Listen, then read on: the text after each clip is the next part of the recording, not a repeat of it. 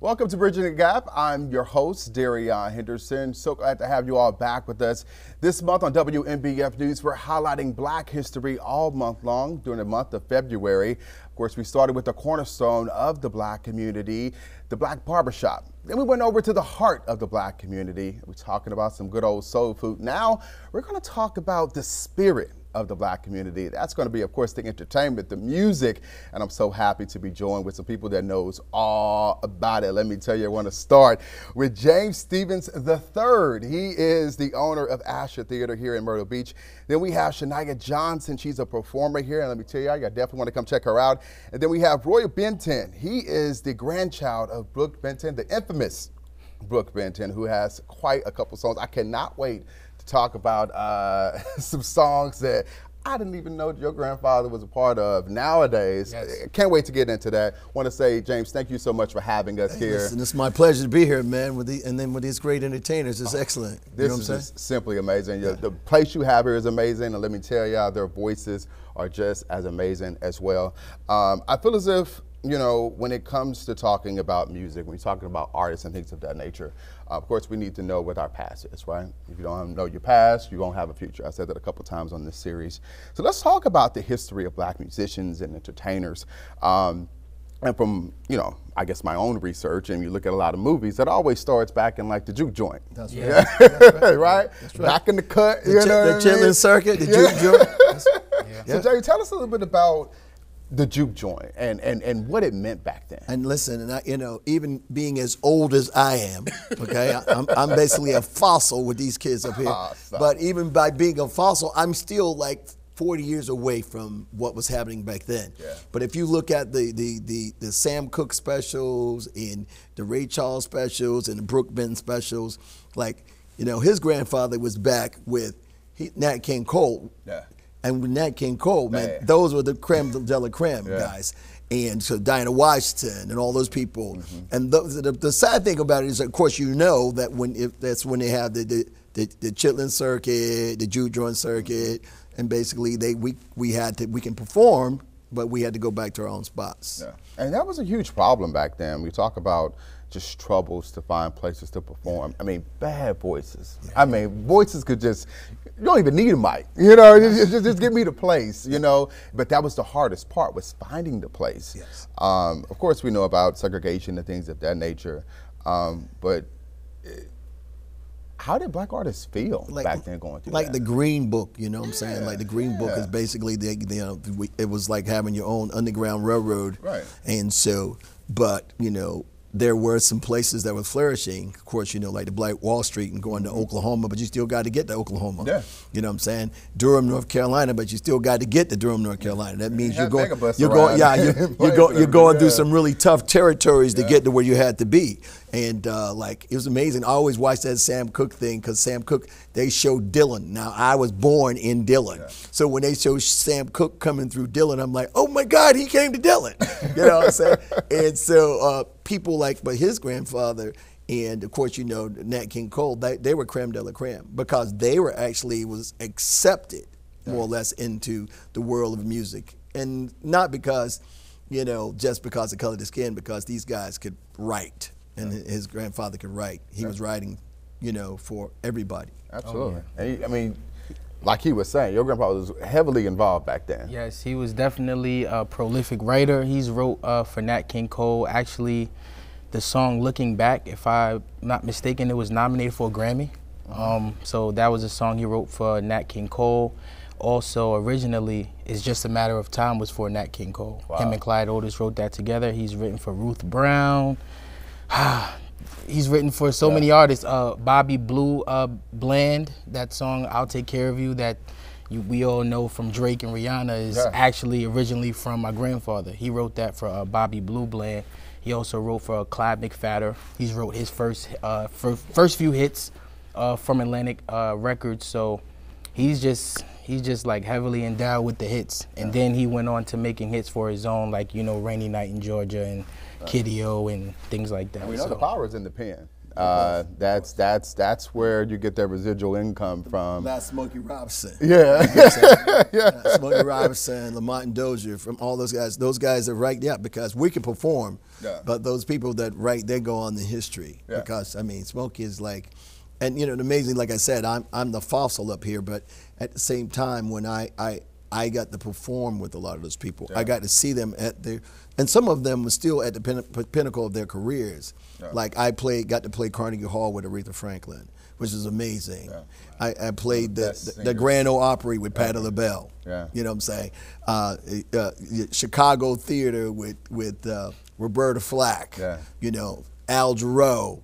I mean, I have to talk about him because he's a 10-time Grammy winner. But working with all these people, I opened for, the Delphonics, the Dales, I was a young comedian performing on big stages with a lot of these great acts, and it's really cool to be able to historically that I can still talk about them. Like to be. I was born in South Carolina, but look, I could talk about. When Richard Pryor at the Comedy Store, I was with him when all the craziness and everything was going down, and all these black comedians, man. Red Fox. I was in Vegas. Louis. I was in St. Louis.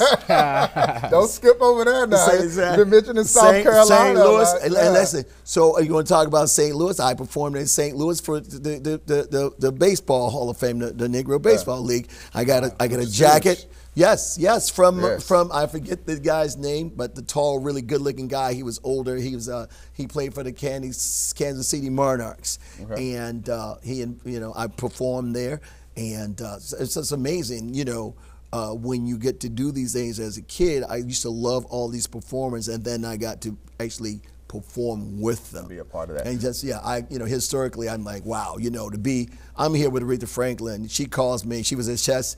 I met her at Chastain. I was opening for her in Atlanta, and she took me on tour with her. And then she called me up one day and said, "Mr. Stevens," she says, "how do you get to Carnegie Hall?" And I was like, "What?" She says, "Practice, practice, practice. We're going to Carnegie Hall." That's amazing. And I kept the receipt from the hotel where her name was on it because I was just so excited. So excited about that. Aretha Franklin, man. It's amazing. And going back into the power of the pen, we talk about, that gets a little bit harder though, right? Because when you talk about when people were just blatantly stealing the music back then, it's hard to have a pen. Yes. You're just gonna take the whole script. You know what I mean? Yes. It was hard for African American, like a lot of, even from jazz, because what happens is a lot of them could not write. They could not write music. They just played it from feel, the emotion, the gospel, the spiritual, and it would come across. And what happened was, of course, a lot of white America, they studied music, so they would actually write their music out, and then they would sell their music. So that's the way they stole most of it. And so a lot of it was, basically now you'll see a lot of music that was written by a lot of people, but they were actually really performed by us. Wow. And that's the blueprint. And then that Sam was really Cooke, laid back Sam then. Cooke, he sort of like followed into Ray's, because Ray Charles, you remember Ray Charles was like, "Oh no, man, I want my masters." And so Sam Cooke was the same way. He created his own record label, And most, like I said, the most powerful people like Babyface, man, he wrote for like 3 or 4 different generations. And he's an amazing writer, amazing writer. And that's I looked at that documentary on Sam Cooke, a couple documentaries on Sam Cooke actually, and did a lot of reading on him as well.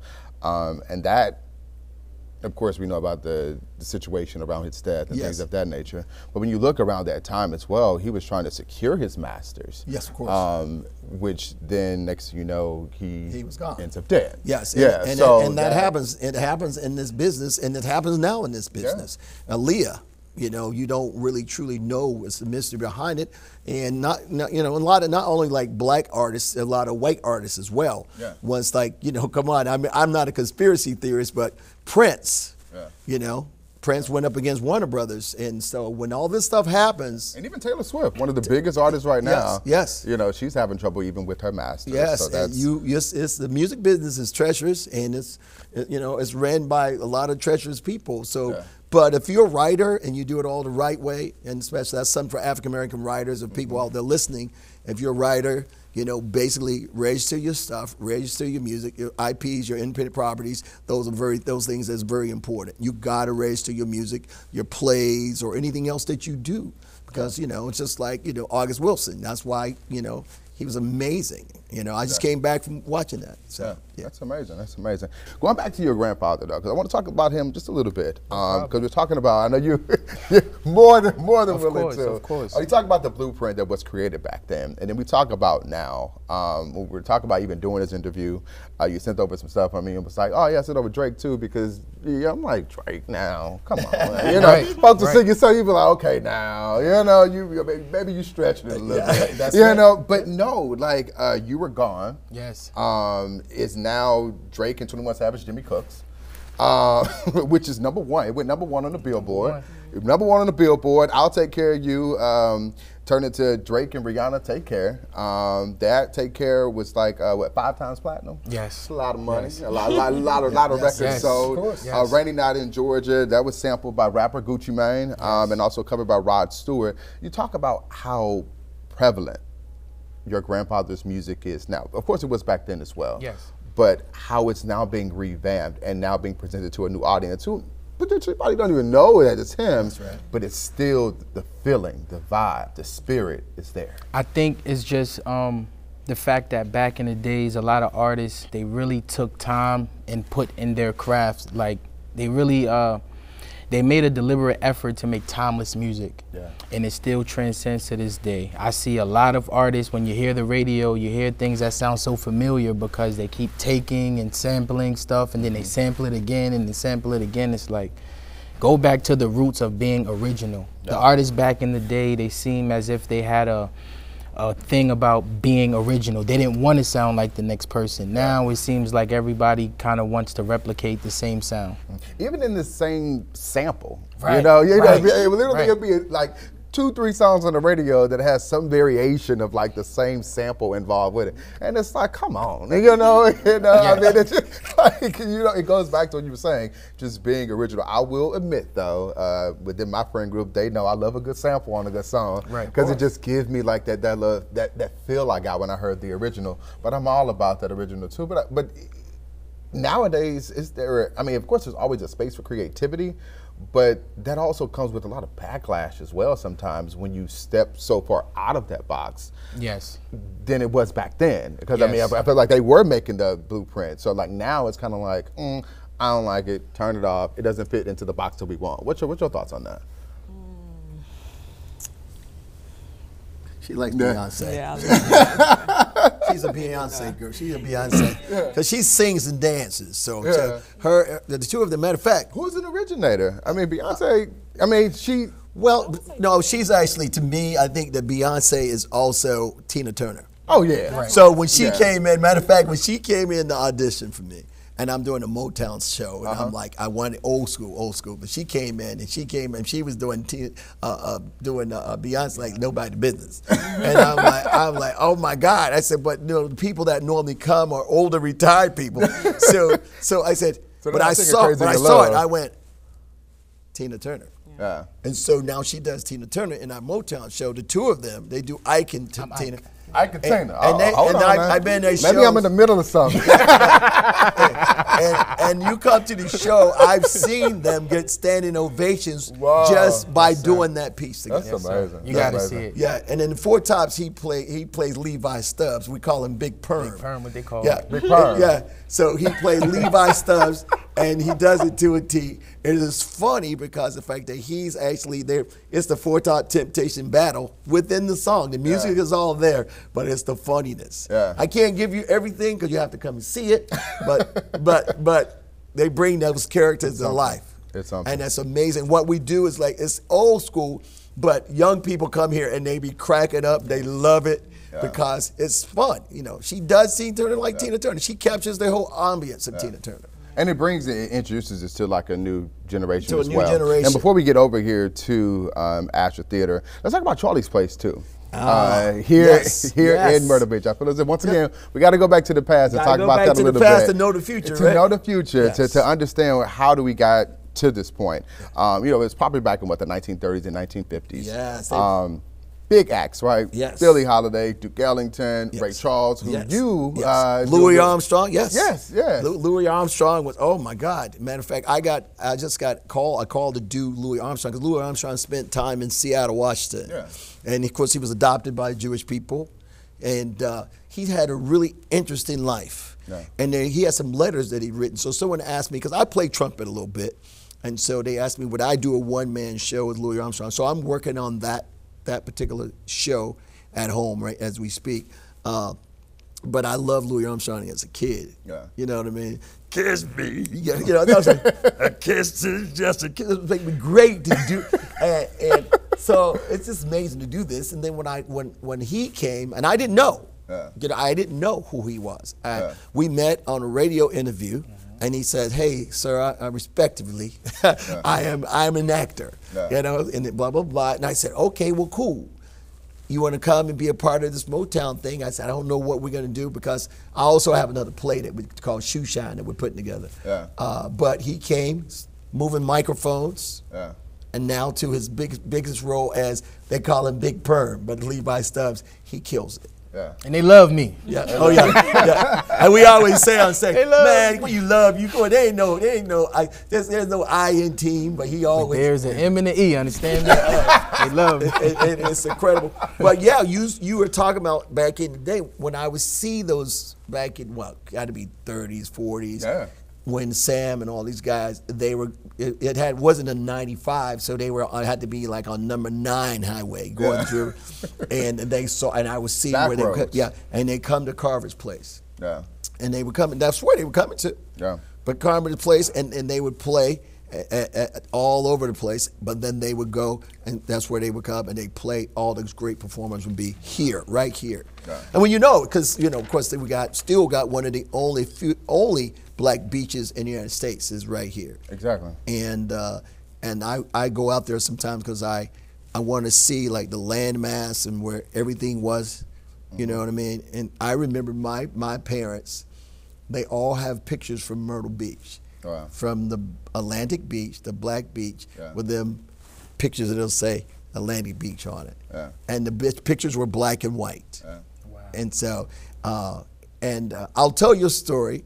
And this is a story I tell in my show sometimes. When I was a little boy, I was like 7, 8 years old. I had the party lines and all that. Mm-hmm. My dad, his people were from Washington, D.C. His dad was from Washington, D.C. So my dad would go up to Washington, D.C. and go to shows when he got old enough to go visit his father. Yeah. So he's with James Brown, okay? So he meets James Brown. He calls on the phone. My mom had 7 children. Yeah. He puts us on the phone, and we're talking to James Brown. Wow. That's amazing. And James Brown said, "Hey, how y'all doing? Stay in school. Say it loud. I'm black and proud." and now I was 8 years old.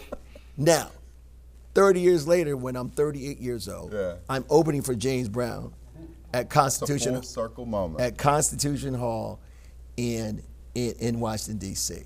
I'm standing in my dressing room, and oh my God, I was standing in my dressing room, and I started feeling like I was 8 years old because I didn't know. I'm thinking like, is he gonna come? Is he gonna come and talk to me? Is he gonna come to the door? And all of a sudden, here's this guy comes in. He's all dressed up in this full garb, and he comes up to me and he says, "What's your name?" And I said, "My name is James." He goes, "James, my name's James. That's a good name. James is James." And he said, "Have a good show." And he walks out. And that's it. Yeah, but I was like a little boy. I was 8 years old. Still. I was 8 years old. And then, Ray Charles, you see the picture of me and Ray. Yeah. And Ray and I, and then I got to be up for the movie. Jamie Foxx and I were the last 2 people up for that movie. Okay. But I met Ray Charles in 1986 at the World's Fair. I'm at the World's Fair with Ray Charles. I got my fiance, and I'm opening for Ray. I'm upset because I'm such an admirer of him that they have Ray Charles dressing in the girls' restroom, and they gave us the dressing rooms. Now, I was angry. Why? Because I was like, I can't believe they got Ray in the bathroom, and then the Ray Lasser goes, "James, he can't see. He doesn't know where he's at." We need the mirrors for our makeup. This is true. Yeah. Wow. You know, and so in the 90s, I got to do Ray Charles' 50 Years of Music. You can see it. It's on cable and stuff like that. It was Michael Jackson, Bill Cosby, Stevie Wonder, Michael, everybody. I'm on this show. So I get to see Ray again 10 years later. Ray, and I said, Ray, you know, me and my fiance, we came to see you. Remember we took pictures and you were like, he goes, oh, did I get her? Wow. He said, well, then you got lucky. So the memories, like I'm saying, as a kid, man, all these people that I dreamed about, I got to hang out with. Willie Nelson came up to me in that show. He goes, I heard you do an impression of me. That was so fun. Yeah. So James Ingram. How were they as people, though? You know, because sometimes, you know, you look up to people for so long and, you know, you finally meet them and it's kind of like, all right.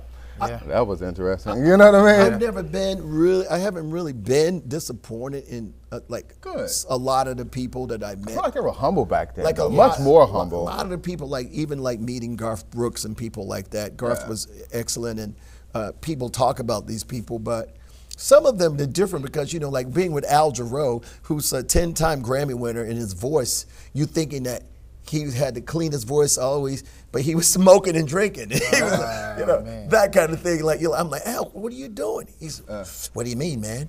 You know, he's smoking and drinking. I'm like, you are blah, blah, blah. Or some of these guys are like, you know, they have habits and stuff like that.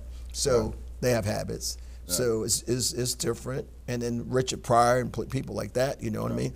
Richard Pryor, Red Fox, you know, I got to hang out with these people. I mean, even, you know, you guys are probably like, wow, you know, like Martin Lawrence and all those guys, they're nobodies to the people that I got to hang out with, you know. As a baby comedian, I was playing at the Dunes with Jimmy Walker, Roseanne Barr, Sandra Bernhardt, and Jay Leno.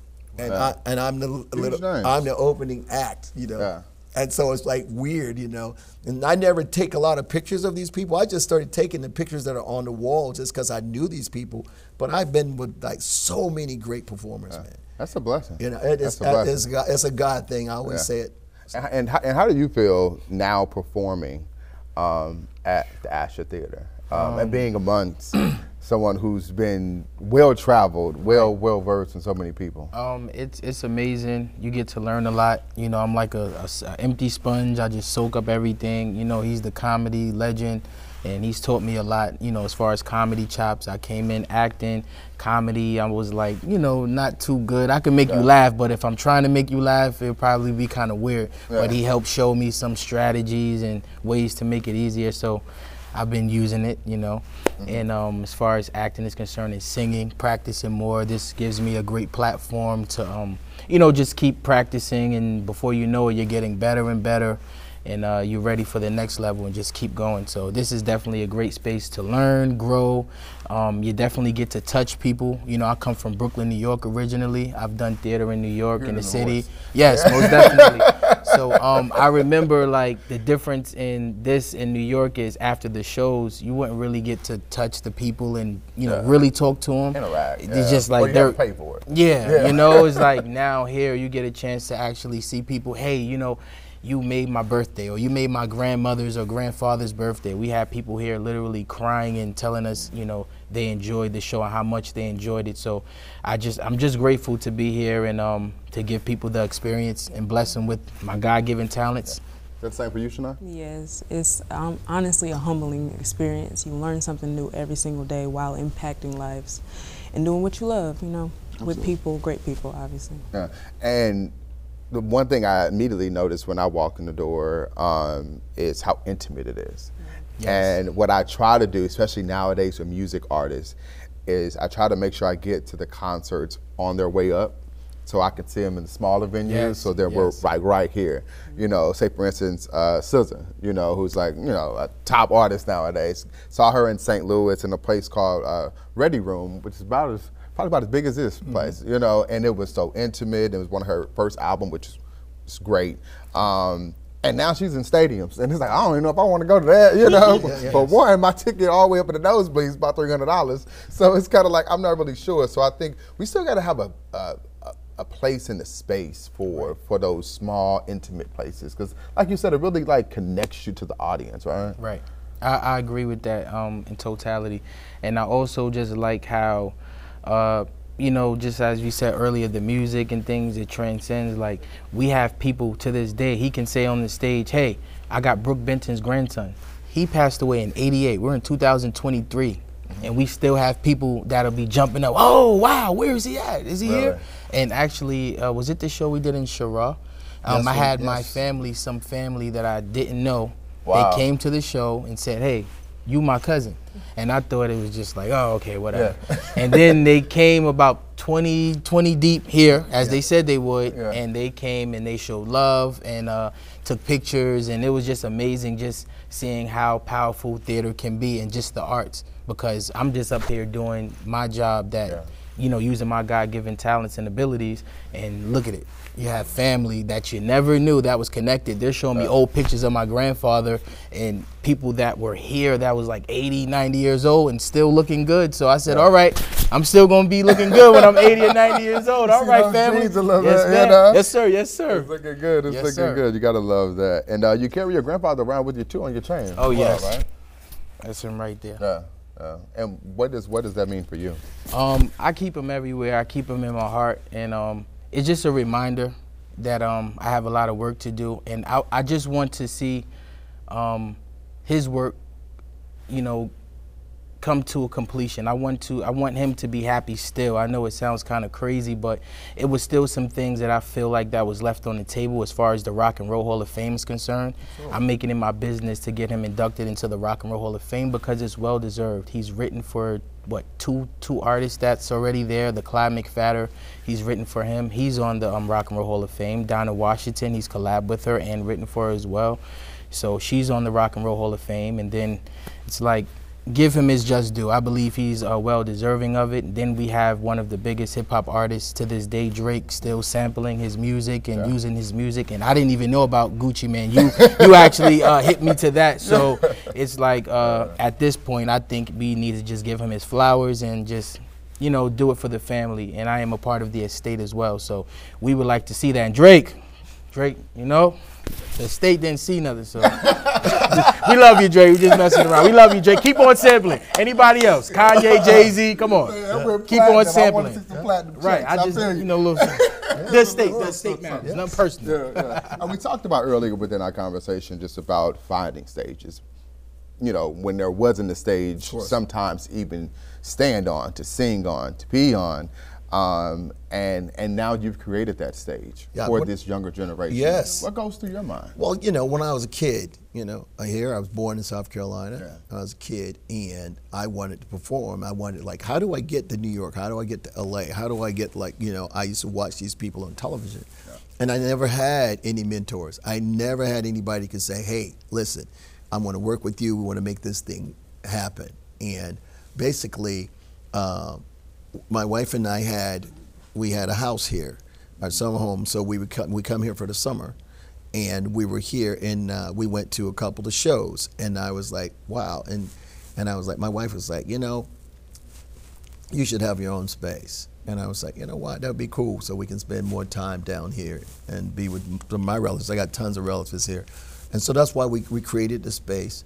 And then that's the reason why I try to recruit, you know, younger people so I can teach them. They, you know, a lot of people don't believe even that I was on the stage with a lot of people. So because it's here, you know what I'm saying? And it's like, you know, that dream is a long way from a small child. So, you know, and I love kids. I have a foundation here. I give kids scholarships. So when I created this space, I created it for a lot of kids. Matter of fact, one of the girls that I was acting with now, she's actually on the Netflix series with Craig Robinson.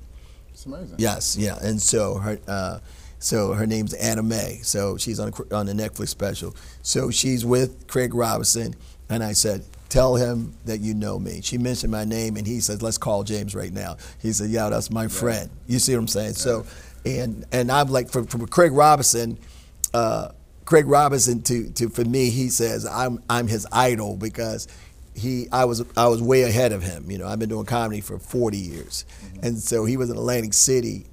We first met in Atlantic City. He didn't have any TV, and I walked in on the show, at the Tropicana, and he was just like, oh my God, you know what I'm saying? So, and so for that to happen, you know, it's amazing things. Like with these kids, I'm trying to give them whatever I can give them and move them on to the next level so other kids can come in and take their spots. I mean, they were, like I said, they were like babies, and now they're the seniors, you know, and you know, we have some really talented people on our shows. I mean, like I said, Ian Davis, 7-time Apollo winner. We got the, you know, Jerome Gourdine, who sings with the Manhattans, you know, so he still goes out and sing with them. You know, we picked up this young man right here who's not just, you know, singer, he's theatrical, and she's incredibly talented because she, you know, if you can do Beyonce, you can do anybody. Oh, yeah. Okay. And so those are hard songs. Those are very hard songs, and she sings, dances, so she brings a lot to the table. So what I want them is to groom them, create their own shows. I think she can do a Tina Turner. There's a Tina Turner tribute show in Germany that's making millions of dollars. Yes. And then and he should do a one-man show and tribute to his grandfather. I think that would be that would actually do a 360 for his grandfather. Oh yeah. And that's how we push it forward, right? Most definitely. That's how we push it forward. Most definitely. I like that idea. That's why I had those records that I had today just to show. And when the last time we seen records or CDs? Everything is like social media. It's starting to make a comeback. Now it's like, oh, I got them on vinyl. Yeah. Vinyl. Yeah. But I'm thinking, okay, well, how I'm going to play it? How I'm going to play it. Or is this just for, you know, just for my wall? You know what I mean? I really don't know. And I think that was also a great thing. I wanted to show that because there was a point in time when my grandfather couldn't have his face, and not just him, black artists couldn't have their face on the records. Yeah. It was just whatever picture of some family, a Caucasian family, but not the actual artist. So time has, you know, progressed and passed on, so we've made it, we came a long way. Yeah. We definitely came a long way. We have. Yeah, there was definitely a period. I remember, I can't think of the artist now. But when he was performing, they didn't know he was a black artist. And you know, they see him on stage and it's like, whoa, am I supposed to be liking this song? Yeah. So we've come a long way from now packing out the house with all types of people. Like you said, all types of people come out here. And you know, Darius crossed over the country. Yeah. You know, Darius Rucker, and he's from transcending everything. Yeah, I saw him when he was just in college. You know, I was performing at a comedy club, talking about 30-some years ago, and he was playing in the band with all these white kids. Wow. You know, he was singing, and I'm like, look at Darius and now. that's Darius. Look at Darius. Now with festivals down in Charleston and everything. Yes. So just want to say thank you all. Thank you. Appreciate y'all. Cool. I really enjoyed this entire conversation. We have a long way to go. Yes. But we've come a long way as well. Yes. I want to say, you know, blessings to all of you in your career. You've had a great career, but I know you're going to go even further, which is making so much good. But thank you all so much for joining us. Thank really you. Appreciate you. And thank you for joining us here as well. Just so you know, all month long here on WNBF, we'll have our Black History Spotlights starting on WNBF News today at 5 a.m.